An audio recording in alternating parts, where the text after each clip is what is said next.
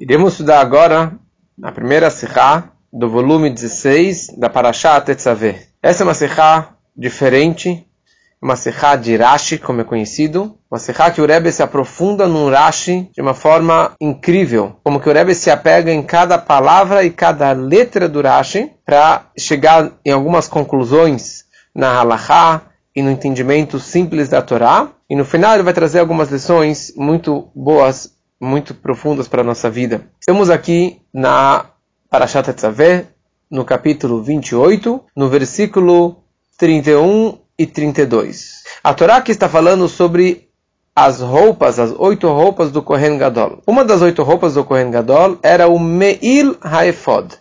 Meil era um manto do avental, que ele era feito totalmente de lã turquesa, totalmente azul, e como é conhecido que embaixo tinha lá os sininhos e algumas pequenas romãs para fazer barulho quando que o Kohen Gadol ele caminhasse. Mas a Torá aqui ela fala uma coisa muito interessante. A Torá fala, olha, saiba que esse manto, esse avental, ele tem 2 buracos. Ele tem um buraco na cabeça para você conseguir colocar a cabeça dentro, como qualquer camiseta, e o buraco de baixo como uma saia, digamos assim. E a Torá se apega sobre esse buraco da cabeça. Como que deve ser essa abertura da cabeça? Então fala a Torá no versículo 32, eu falo e repito novamente, é muito importante você pegar o Chumash com o Rashi, que tem hebraico e português, do Veshinantam, ou de um Chumash que tem Rashi em português, para você conseguir realmente apreciar e entender melhor esse Rashi. Então a Torá fala, sua abertura para a cabeça deve ser costurado para dentro. Piroshó betochó. Ou seja, deixa eu ler o passuco primeiro. O trabalho de um costureiro profissional, como há em volta da abertura da cabeça de uma armadura. E a Torá conclui, lo ikareia. Lo ikareia. Não deve ser rasgado. Ou seja, a Torá está falando o seguinte, que a abertura do manto em seu topo, que é a abertura do pescoço, tem que estar dobrado para dentro.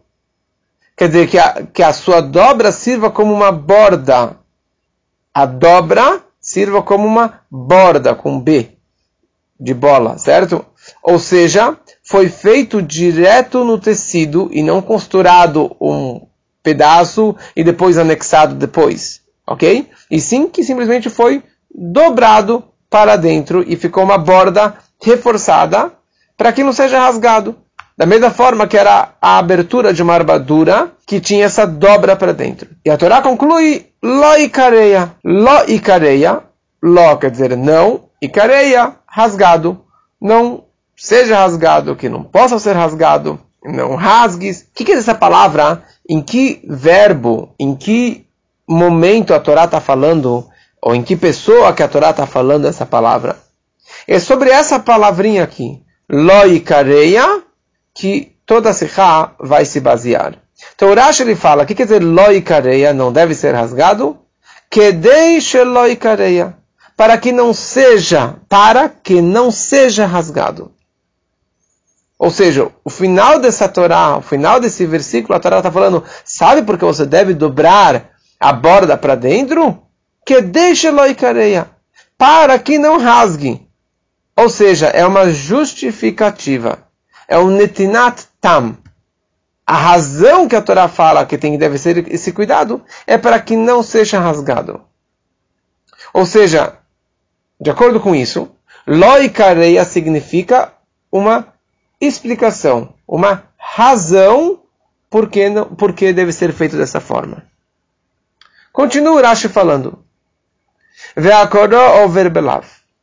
Quem o rasga transgride uma proibição, porque este é um dos mandamentos proibitivos que constam na Torá, é um dos minyan alavim shebatorá. Shezé miminyan lavim shebatorá. Que este é um dos mandamentos proibitivos da Torá.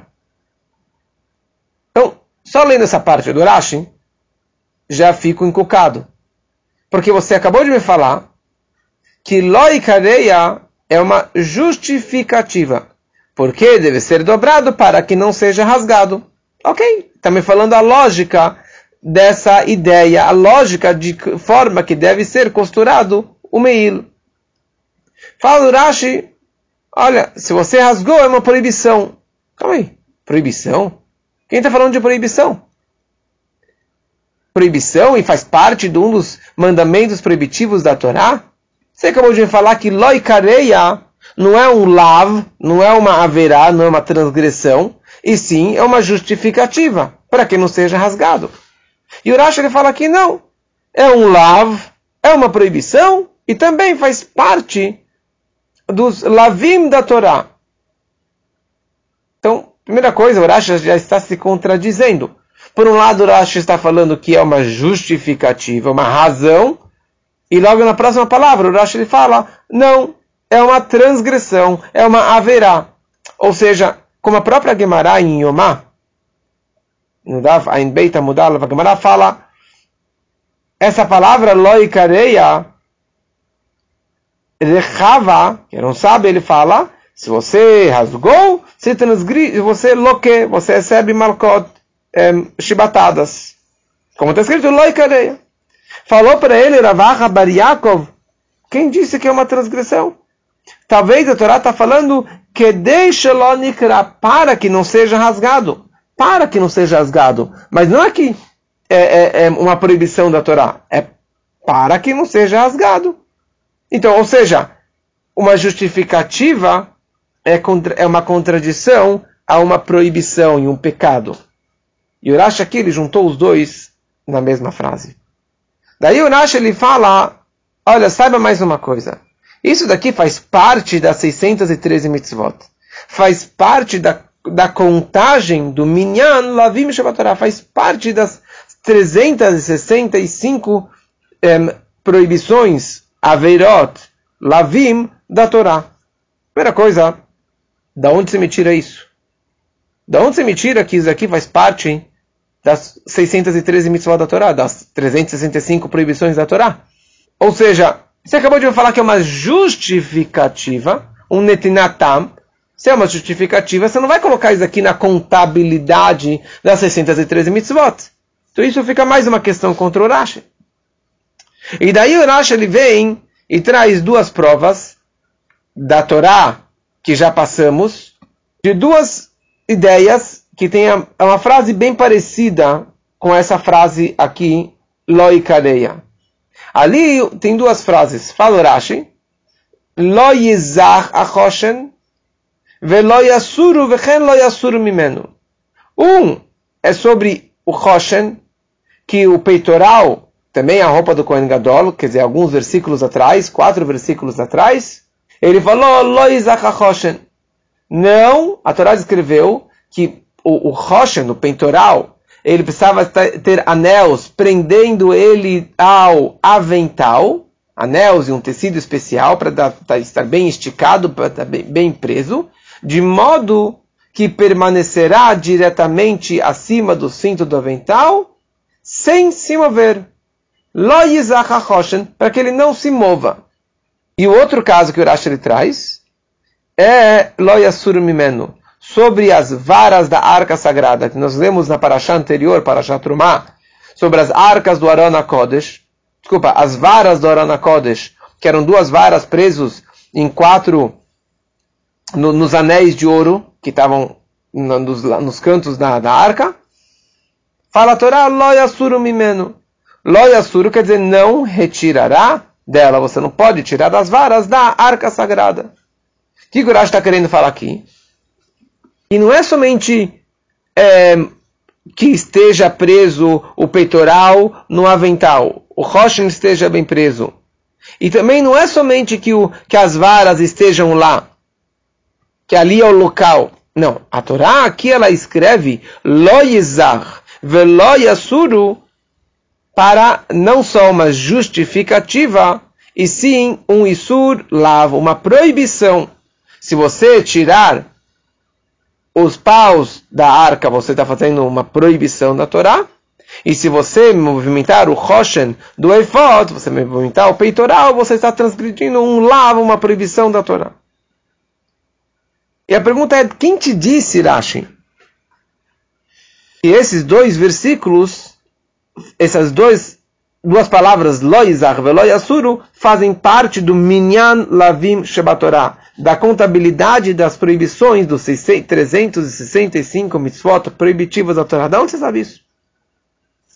E agora, falando sobre esses dois versículos, a questão é, esses dois versículos do peitoral e das duas varas, essa frase é uma justificativa ou é uma proibição? É um lav?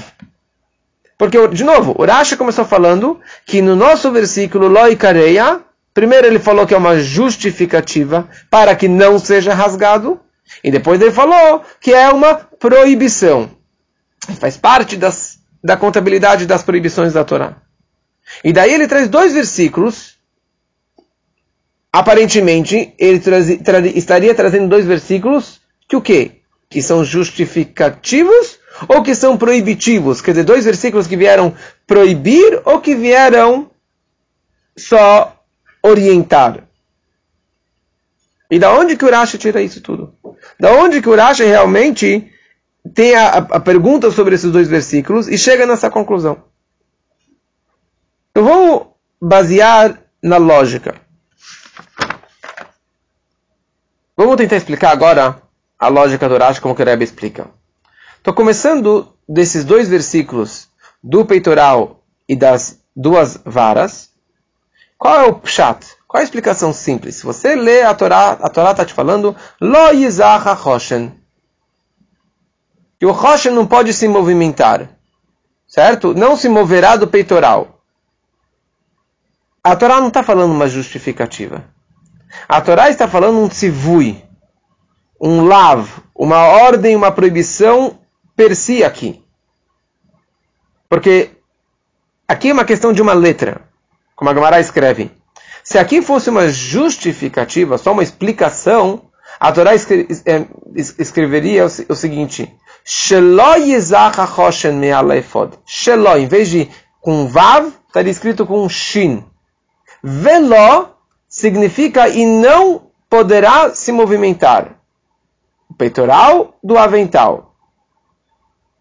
Shelo significa de modo que. De modo, quer dizer, olha, faça de tal forma para que não se movimente. Quando a Torá escreve velo, a Torá está sendo direto para o homem, olha, você não pode movimentar o peitoral. Você não pode movimentar e não pode ser movimentado. Ou seja, outra mesma coisa em relação às varas. As varas elas devem estar na arca sagrada. E fala a Torá, velo yasur mimeno. E não podem ser movimentadas dela. Ou seja, não está escrito shelo yasuru. Se tivesse escrito shelo com um shin, eu diria de tal forma que não seja movimentado, mas não é uma mitzvah, não é uma ordem da Torá, uma proibição, uma verá. Então, por isso, nesses dois versículos, a Torá está te falando, olha, você, homem, não pode movimentar, e também as varas por si só não podem ser movimentadas, tem que estar de tal forma que nunca podem ser movimentadas. Quando chegamos no nosso versículo, as vogais da Torá, que são as pontuações, elas mudaram. Se fosse seguir essa lógica, olha só as vogais que eu vou falar. Lo Yizach, Lo Yasuru, deveria ter escrito Lo Ikra, ou Lo Tikra. Só que a Torá que escreve sobre o manto, sobre o Meir, a Torá fala Lo Ikareya, Yud, com Hirik, o Kuf com Kamatz, e o Reish com Tseirei, e o Ain com Patach. Lo Ikareya. Isso, na gramática, seria a diferença entre passivo e ativo. Não rasgue é ativo. Lo ikra significa passivo. E lo ikareya seria o passivo do passivo, seria o extremo do passivo.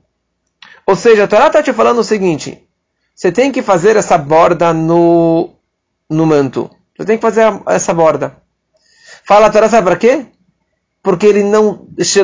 Loi careia significa ele não deve ser rasgado, ele não será rasgado, ele não... Da forma passiva, quer dizer que de nenhuma forma ele seja rasgado. Loi careia. Como, por exemplo, a Torá escreve mais para trás, na Parashá Bo, e o Rashi explica lá, quando a Torá está falando que não pode fazer nenhum trabalho em Yom Tov, no Pesach, a Torá fala, Kol melachá lo yease. Yease é a mesma pontuação daqui. Yease. E o Rashi explica lá, se tivesse escrito Lota Asu, quer dizer que não faça trabalho no Yom Tov, significa você não pode trabalhar. Mas os meus empregados não judeus, eles podem trabalhar para mim no Yom Tov. Fala a Torá, como ela fala, qualquer trabalho não será feito. Não será feito da forma passiva, significa nem por você, nem por nenhum goi, por ninguém pode ser feito. Nem pelo seu animal, não pode ser feito. Então, a mesma coisa aqui. Não está escrito não rasgue, não está escrito não rasgará, está escrito não será rasgado. Por ninguém, de nenhuma forma será rasgado. Então, com essa pontuação, aqui, ele modificou da pontuação do lo yizar ve lo yasuru, que ali era uma ordem. E que se aqui é só, se fosse assim, qual que seria a minha conclusão? Olha, o meil, o manto não pode ser rasgado por ninguém, nem por mim, nem por ninguém, porque a Torá fala lo ikareia, na forma passiva, extrema passiva. Mas eu poderia interpretar, olha, o manto, o peitoral, ele pode sim ser movimentado por outras pessoas, alede acherim. Os paus, eu não posso movimentar, mas outras pessoas poderiam sim movimentar. Isso aqui é totalmente louco você falar uma coisa como essa. Não tem lógica de você falar uma coisa como essa. E por isso que o Rashi ele fala o seguinte. Por isso que a primeira explicação do Rashi é que deixa lo ikareia. Por causa dessa pergunta, o Rashi ele fala, a primeira razão da Torá é, a primeira explicação desse versículo é que deixa lo ikareia. A Torá está te falando uma justificativa. Qual é a razão que deve ser feita essa borda dupla para que não seja rasgado? É só razão, só explicação. Não é uma ordem. Mas já que a Torá não escreveu shelo com a letra shin, shelo ikareia, para que não seja rasgado, e a Torá escreveu lo ikareia, então não é somente uma justificativa, uma razão, uma explicação, mas sim também uma ordem da Torá direta que você é proibido rasgar a borda do meil. Então daqui do Rashi nós concluímos que aqui a Torá, fora o fato que a explicação, a Torá está me colocando é uma proibição de você rasgar, mas a Torá não escreveu claramente isso. Quer dizer, você não lê nas palavras da Torá que isso é uma das 613 mitzvot, é uma das 365 proibições da Torá. Não está escrito claramente isso. Só por causa do trocadilho das letras, da forma que você vai interpretar o Rashi, nós chegamos na conclusão que aqui é uma proibição também. Por que a Torá não fala claramente isso? O Rebbe explica que, na verdade, aqui o propósito da Torá não é te falar é proibido. Porque o fato que é proibido rasgar esta roupa e qualquer outra roupa, nós já sabemos aqui de lá para trás. A Torá escreve na nossa Parashá, 10 versículos atrás, a Torá fala lechavod lotifaret ve'asita bigdei kodesh laron achicha lechavod lotifaret. Faça roupa para Aaron, lechavod, para honra, e para tifaret, para beleza. Ou seja, toda roupa deve ser bela e bonita. Uma roupa rasgada não é bonita e não é bela. Então já sabemos a proibição da Torá de rasgar as roupas. Já sabemos disso. Então por que a Torá assim escreve assim nas entrelinhas mais uma proibição? A Torá quer falar agora, existem várias proibições da Torá que não entraram no Tariag mitzvot, não entraram na contagem das 613 mitzvot. Tem várias discussões quais são as 613 mitzvot. Tem algumas que estão claramente na Torá e tem outras que tem discussões se fazem parte ou não fazem parte. Aqui o Rashi fala, a Torá escreveu dessa forma para entrar na contagem das 365 mitzvot proibitivas. Por isso que a Torá escreveu dessa forma. A Torá escreveu desta frase, desta forma, para falar exatamente que aqui não é para colocar mais uma proibição. Olha, saiba que existe, porque tem alguns tipos de pecados que a Torá repete várias vezes, para a pessoa transgredir várias averot. Se ele comeu uma comida, um tipo de animal, um tipo de impureza, um tipo de trabalho, a Torá repete várias frases para colocar um castigo maior sobre a pessoa. Mas aqui o propósito não é colocar um castigo maior, e sim para nos ensinar que isso faz parte do Minyan Alavim, da contagem das proibições da Torá. Da onde eu sei isso? Da onde eu sei que o propósito daqui é só aumentar no Minyan Alavim, só aumentar mais um mandamento proibitivo da Torá. Por isso que o Rashi ele traz dois exemplos. Dois exemplos que nós já sabíamos que é proibido, e a Torá repetiu mais uma frase, somente para entrar na contabilidade das 365 proibições da Torá. Porque sobre o Choshen, sobre o peitoral, a Torá fala claramente Lihiyot al-Choshev vayefot, que ele deve estar, o peitoral, ele deve estar sobre o avental. Ele deve estar dessa forma. Ou seja, ele deve estar grudado, o peitoral deve estar grudado no avental. Grudado, de tal forma que não se movimente. Ou seja, a Torá já descreveu antes uma proibição de movimentar. E assim também a Torá já escreveu antes que as varas betabaot aron hiyu abadim, que as varas devem estar dentro dos anéis da arca sagrada, ou seja, eles devem estar lá dentro. É porque a Torá repete lo yasuru velo yizach.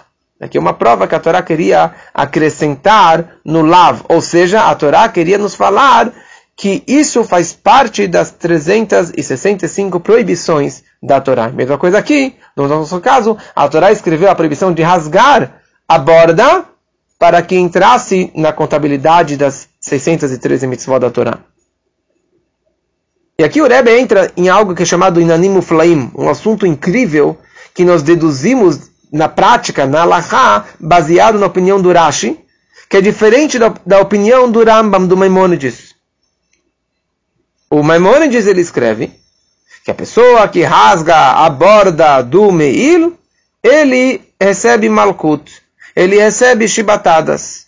Porque a Torá fala Loi Kareia, e assim também todas as outras roupas, que ele destruiu a roupa, ele deve ser castigado, ele deve receber malkot.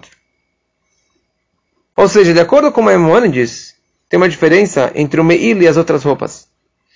Todas as roupas, a pessoa só é castigada se ela derech ashkatah, se ela rasgou de uma forma de destruição, que ele estava destruindo a roupa. Mas o Meil, qualquer rasguinho mínimo que seja, qualquer rasgo, ele já é castigado. Ou seja, tem uma diferença entre um e o outro. E o Rashi, o Rambam aprendeu isso porque já que a Torá escreveu Loi Kareia, ou seja, que não pode ser rasgado de nenhuma forma. Não somente de uma forma destrutiva, mas qualquer tipo de rasgo já é uma proibição. Mas baseado no Rashi que nós explicamos agora, que todo o intuito dessa frase Loi Kareia é para incluir essa proibição dentro dos Lavim Shebat Torah, dentro das 613 mitzvot da Torá. Então, aqui a Torá não veio falar que o Meil, ele é diferente das outras 7 roupas. Não. A proibição é a mesma. A proibição é, já que a Torá falou que tem que ser Chavod Letifare, tem que ser por honra e beleza, então não tem diferença entre o Meil e as outras roupas. A proibição é a mesma e o castigo é o mesmo. Ou seja, qualquer tipo de destruição dessa roupa, de qualquer uma das roupas, ele já recebe malkot. Porque já que todo o assunto desse versículo é para incluí-la na contagem das proibições da Torá, e por isso que então, de acordo com Rashi, o castigo é o mesmo sobre o Meil e sobre os outros tipos de roupas. Tudo isso é explicação simples do Rashi. Agora vamos ver baseado na Hassidut, Pnimiut da Torá, o Yeina, o vinho da Torá. Se você for ver na ordem do Rashi, a ordem não está cronológica. Porque ele primeiro traz a prova do peitoral e depois ele traz a prova das varas da arca. Se você for ver na ordem da Torá, primeiro vem as varas da arca que é na Parashá anterior, Parashá Trumá. Depois vem o Roshen 10 versículos atrás, 4 versículos atrás, no versículo 28, e depois vem o nosso caso aqui do Meil. E por que o Rashi inverte as ordens? Mas aqui o Rebbe explica que, na verdade, o Rashi ele segue uma ordem lógica. Qual é a ordem lógica? Não a ordem cronológica. Primeiro o Rashi ele fala sobre Loikareia, o último versículo, da proibição de rasgar o Meil. Não tem nenhum grande hidush, nenhuma grande novidade. Quer dizer, é óbvio, pela lógica, que você não pode rasgar nenhuma roupa do Kohen. Então essa é a primeira coisa. Depois ele traz, Vechen lo yizach. O peitoral não pode se movimentar. Por que não pode? Eu não estou estragando nada, não estou rasgando nada, não estou sujando nada. Mas ele fala, olha, você não pode. Sabe por quê? Porque deve estar libol zikaron lifnei Hashem tamid. O tempo todo ele deve estar lá no peitoral. Ele deve estar em cima do avental, preso. E ele não pode movimentar, porque isso, na verdade, tem que estar no coração do Kohen Gadol o tempo todo. E não pode ter nenhum tipo de movimento. Ok, tem um pouquinho de lógica ainda. Depois tem a terceira questão. As varas da arca sagrada nunca podem ser movimentadas. E a pergunta é, mas por que não pode ser movimentado? Todo o propósito da vara é para você levantar a arca durante as viagens no deserto. Mas por que a vara precisava estar sobre a arca 24 horas durante os 40 anos no deserto, durante todos os anos que estava na arca sagrada, que estava dentro do Kodesh HaKodashim, não pode tirar as varas. Por que não? Ela está presa. Não presa. O propósito é para carregar na viagem. Então, se na viagem eu vou precisar, eu encaixo e eu levanto e vou embora. Não. O tempo todo tem que estar lá dentro. Então, não tem nenhuma lógica de estar lá preso. E por isso, o Rashi coloca isso aqui por último. Ele fala, Vechen, assim também, sobre as varas da arca, que é algo que não tem lógica. E aqui nós vemos, de novo, são 3 proibições, da mesma razão que a Torá quer colocar, incluí-las nas 365 proibições da Torá. Por que não pode tirar? Por que não pode tirar se você não está viajando, se você está acampado? Fala o Sefer HaChinuch, que ele explica as mitzvot da Torá. Não podemos tirar as varas, pen e yetzrechim, porque talvez serão necessárias, talvez teremos que viajar imediatamente, porque a viagem dependia do movimento da nuvem da glória, que era o nosso GPS. Então, de repente, a nuvem se levantou, eles precisavam estar prontos, que nem um piloto de um F-16, ele tem que estar pronto o tempo todo para poder entrar na nave. Então aqui também a arca sagrada precisava estar pronta e preparada o tempo todo e não ter que demorar alguns minutos para ter que encaixar e soltou o parafuso e sei lá o que mais. Estar sempre pronto para a viagem. E aqui nós aprendemos uma lição maravilhosa para a nossa vida. A arca sagrada tinha dentro dela as luchot e o rolo da Torá, que isso é a Torá. A arca sagrada significa é o Mishkan da Torá. Assim também o judeu ele pode falar o seguinte. Ele estuda a Torá. E ele pode pensar o seguinte. Quando eu estou estudando para mim mesmo, quando eu estou dedicado no meu estudo, mergulhado no meu estudo, eu posso me desapegar totalmente do meu arredor. Eu posso me desapegar totalmente do mundo que me cerca. Por que eu preciso pensar no outro? Na hora que eu estou mergulhado no meu estudo, na minha Gemara, na minha Hassidut, eu tenho que esquecer do próximo, esquecer do mundo, esquecer dos meus afazeres, esquecer das outras pessoas. Vem a Torá e fala a arca sagrada. Ela estava dentro do Kodesh HaKodashim, o lugar mais sagrado do mundo, que ali só entrava o Kohen Gadol, o homem mais sagrado. Só no dia do Yom Kippur, ele estava sempre preparado, Muchanin Leolam, sempre estava preparado. Por quê? E de tal forma que, Bimehirut, com pressa, com agilidade, pudesse realmente viajar, sair daquele lugar e ir para onde que fosse necessário. E não somente isso, se você tirasse as varas da arca, é que nem você estivesse quebrando, rasgando as roupas sagradas do Kohen Gadol. Olha só a gravidade desse problema, desse pecado. E assim também, o Rebbe falou naquele Fabrengen, na mitzvah de Torá, mivtze toire, mivtzaim, de toire, de propagar a Torá.